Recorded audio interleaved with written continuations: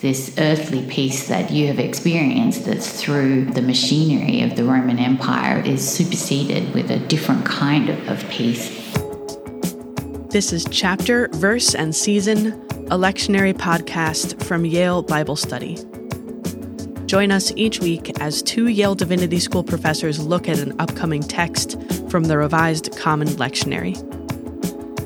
We had a whirlwind Holy Week. Thank you for joining us for it. And now we're back to our regularly scheduled programming for Easter Sunday. This episode, we have Felicity Harley McGowan, research associate and lecturer, and Bruce Gordon, Titus Street professor of ecclesiastical history. They're discussing Acts chapter 10, verses 34 through 43, which is appointed for Easter Sunday in Year A. Here's the text. Acts chapter 10, verses 34 through 43. Then Peter began to say to them, I truly understand that God shows no partiality, but in every people, anyone who fears him and practices righteousness is acceptable to him. You know the message he sent to the people of Israel, preaching peace by Jesus Christ. He is Lord of all. That message spread throughout Judea, beginning in Galilee after the baptism that John announced, how God anointed Jesus of Nazareth with the Spirit and with power, how he went about doing good and healing all who were oppressed by the devil, for God was with him. We are witnesses to all that he did, both in Judea and in Jerusalem. They put him to death by hanging him on a tree, but God raised him on the third day and allowed him to appear, not to all the people, but to us who were chosen by God as witnesses, and who ate and drank with him after he rose from the dead. He commanded us to preach to the people and to testify that he is the one ordained by God as judge of the living and the dead. All the prophets testify about him, that everyone who believes in him receives forgiveness of sins through his name.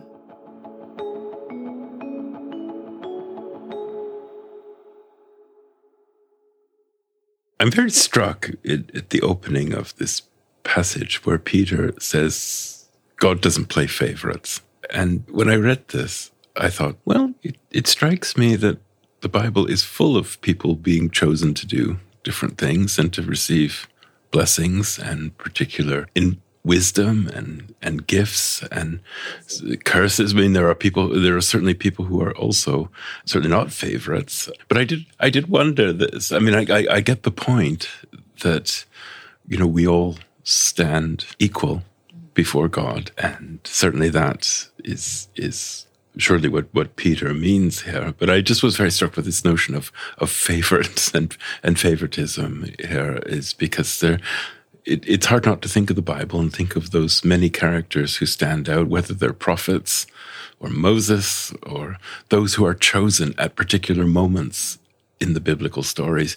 Joshua, I even think of when at the moment of the descent of the dove and God says, this is my son. Obviously Jesus has a particular place in this, but it just made me think that there are such personalities through the Bible and that particular individuals really do stand out. And maybe you don't want to call them favorites, but the role of individual characters is so much of what the Bible is.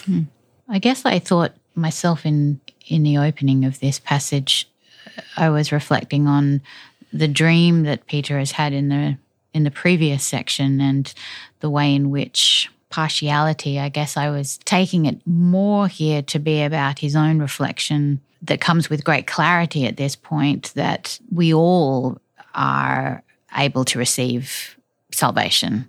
And so that the partiality in this respect was not so much about different individuals, which we certainly do see different characters and protagonists within the stories as recipients of God's generosity and such, but that at this moment, it struck me, this is his aha moment about Christianity and about what it means to be within the community, and that salvation really is available to all. We don't have to worry about what to eat when anymore, that those those old laws really have fallen away, and that there is a new availability, I guess, of salvation. And then, he walks us through the events of the crucifixion and the resurrection and so forth. It was just such a striking entry into his own psyche is probably the wrong word here, but the road from Joppa moment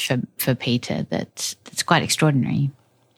Which is fascinating in many ways, because Peter will play a very particular role. Right. In this. He will be, certainly according to some traditions more than others, but is chosen for a particular role, which in some ways will embody the authority of the church. I was reflecting on this when, just as you were saying about salvation being open to all. Just yesterday, I was lecturing on Luther, and we were doing a sort of discussion, and Luther talks about the priesthood of all believers and all being equal before God, and the word of God being equally available to all.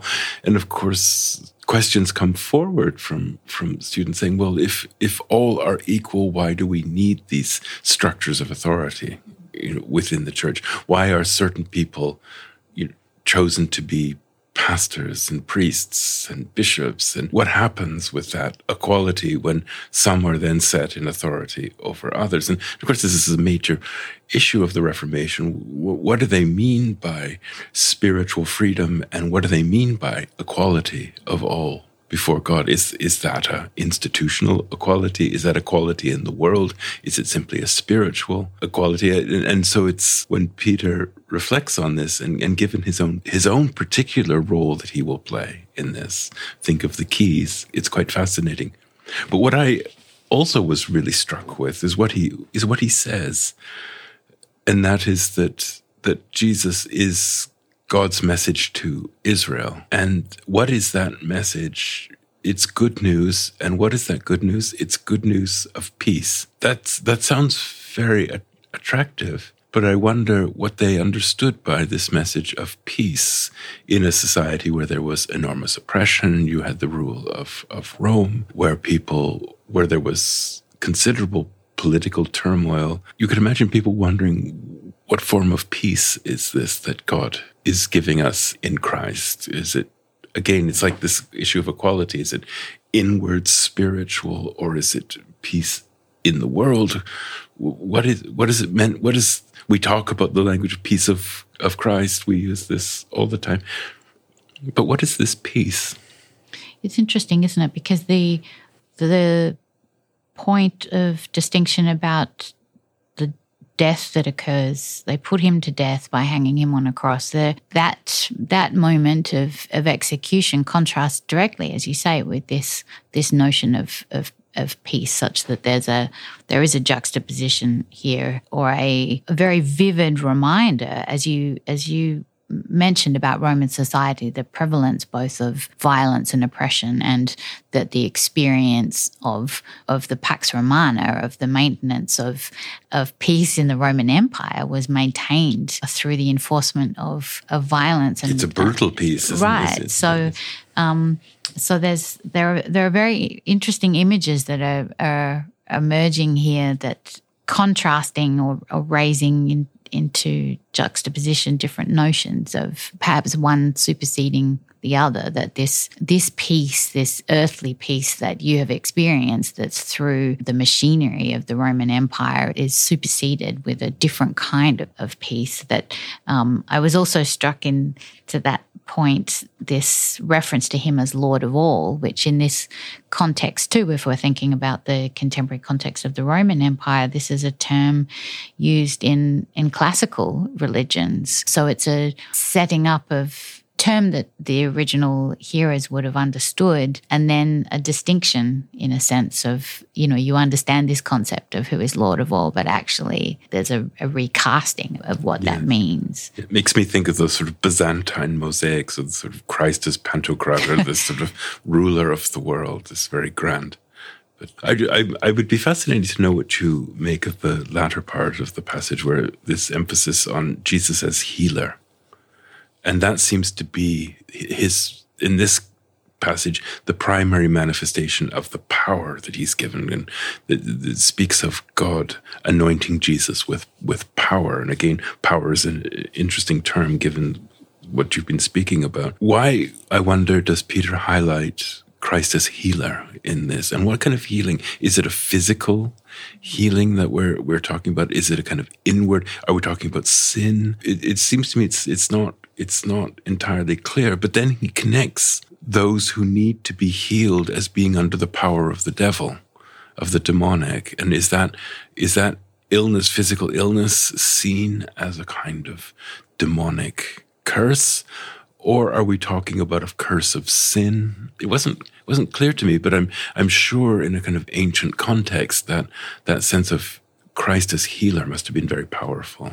Yes, and in a sense could mean all of the above, as you suggested, that there was, an understanding that certain illnesses were a manifestation of the residence within the body of an evil spirit or a demonic force.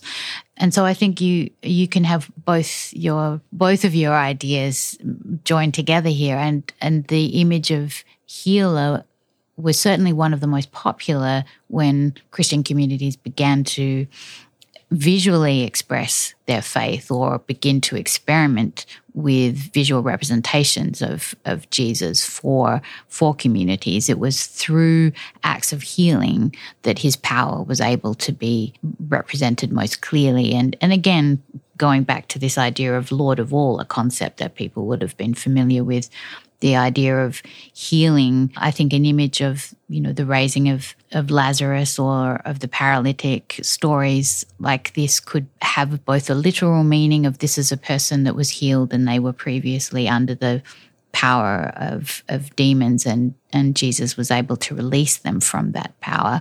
And at the same time, that being a parable of the ways in which we may also be entrapped by our own demons, and that this idea of the universality of salvation again, that Christ can release us from those. So it may be both a physical, we may suffer from depression and that will have physical manifestations, and that Christ can both release us in the moment but also for eternity. And that may be a simplistic vision of it. And there's a long tradition in the churches of mental health, as you're talking about, as seen as demonic. Absolutely.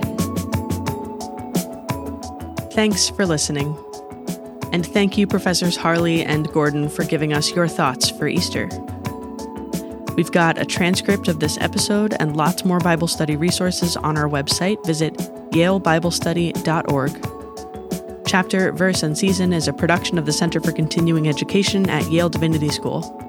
It's produced by creator and managing editor Joel Baden, production manager Kelly Morrissey, associate producer Aidan Stoddard, and I'm your host and executive producer, Helena Martin.